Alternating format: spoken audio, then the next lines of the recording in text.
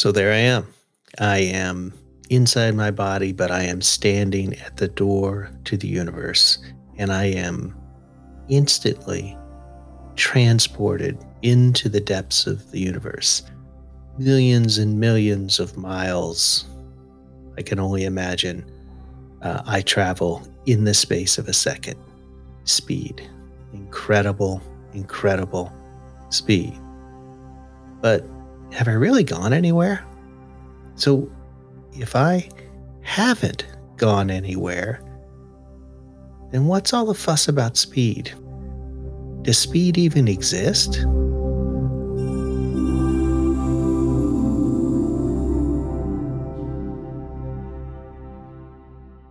Hey, how are you? This is Scott Bryant Comstock, and this is episode 26 of the Kundalini Chronicles. And if you're a regular listener, you know that the Kundalini Chronicles is based on my own Kundalini awakening experience. And in the Kundalini Chronicles, I share insights from my own Kundalini awakening experience in the hopes that maybe you can glean some ideas, some tips that you can use on your own path to self-discovery and self-improvement. Now that's a pretty good deal. All right. All of the topics for the Kundalini Chronicles are driven by the spontaneous writing of a poem. After my awakening, I started writing poetry spontaneously. I have no idea what's going to come out. So for each of these episodes, I have no idea what the topic is going to be until pen hits paper and out comes a poem. And today, the topic is speed. And wow, the concept of speed just so dominates our lives. In the intro, I shared the experience of I can just see it, and this happens to me all the time where I feel like I'm transported into the universe. In a nanosecond, I travel millions of miles into the infinity of the universe. But you got to ask the question, am I really going anywhere? Is this notion of speed as somehow a virtue, as, being able to say I'm really fast and I can get there quickly? Is that even a concept? When in reality, maybe if I just work on slowing down, I'll actually go faster. Here's the thing. I want you to think about how the concept of speed impacts your life. Does it dominate your life? Are you one of those people that is constantly saying you've got to be faster, you've got to be better, you've got to be quicker, brighter, whatever it might be?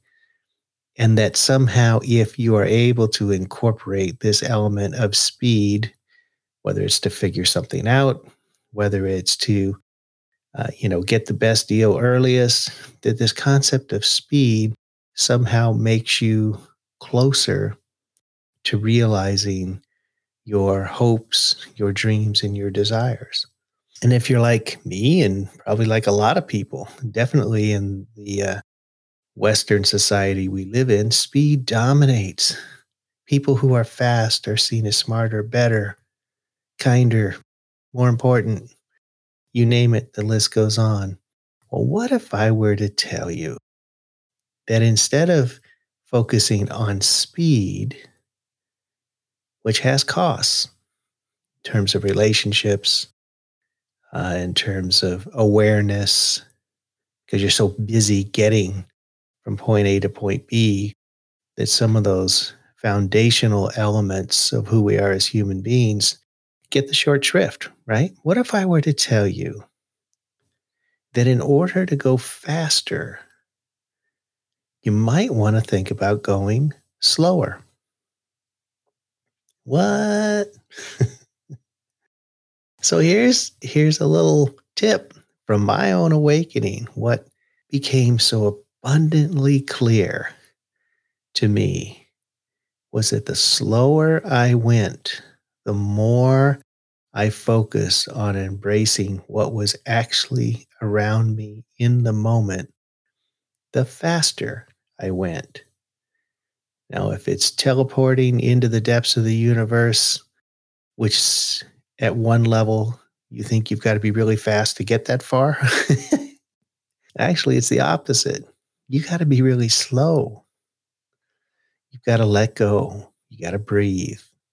You've got to slow everything down to speed the process of getting from where you are to where you want to be up, right? Slow it down to speed it up. Boy, that's a head scratcher, isn't it? But that's why it's homework. I want you to think about that today. But you know what? Let's start off with the poem that may put things into better context for you. Then we'll revisit the homework and then we'll get on with the day. Oh, it sounds so good. So, the title of the poem is Speed. Speed. Faster than the speed of sound. Light. Faster and faster and faster. Such is speed. Much revered, this thing called speed. Man, he is so fast. Incredible. Wow, she is so quick. Incredible. Speed. We want it. We want more of it. We want to be fast. We want to be speedy. Speed. Speed equals strength. Speed equals attainment. Speed equals success. Speed equals mastery. Speed equals power. But when we consciously strive for speed, we miss so much.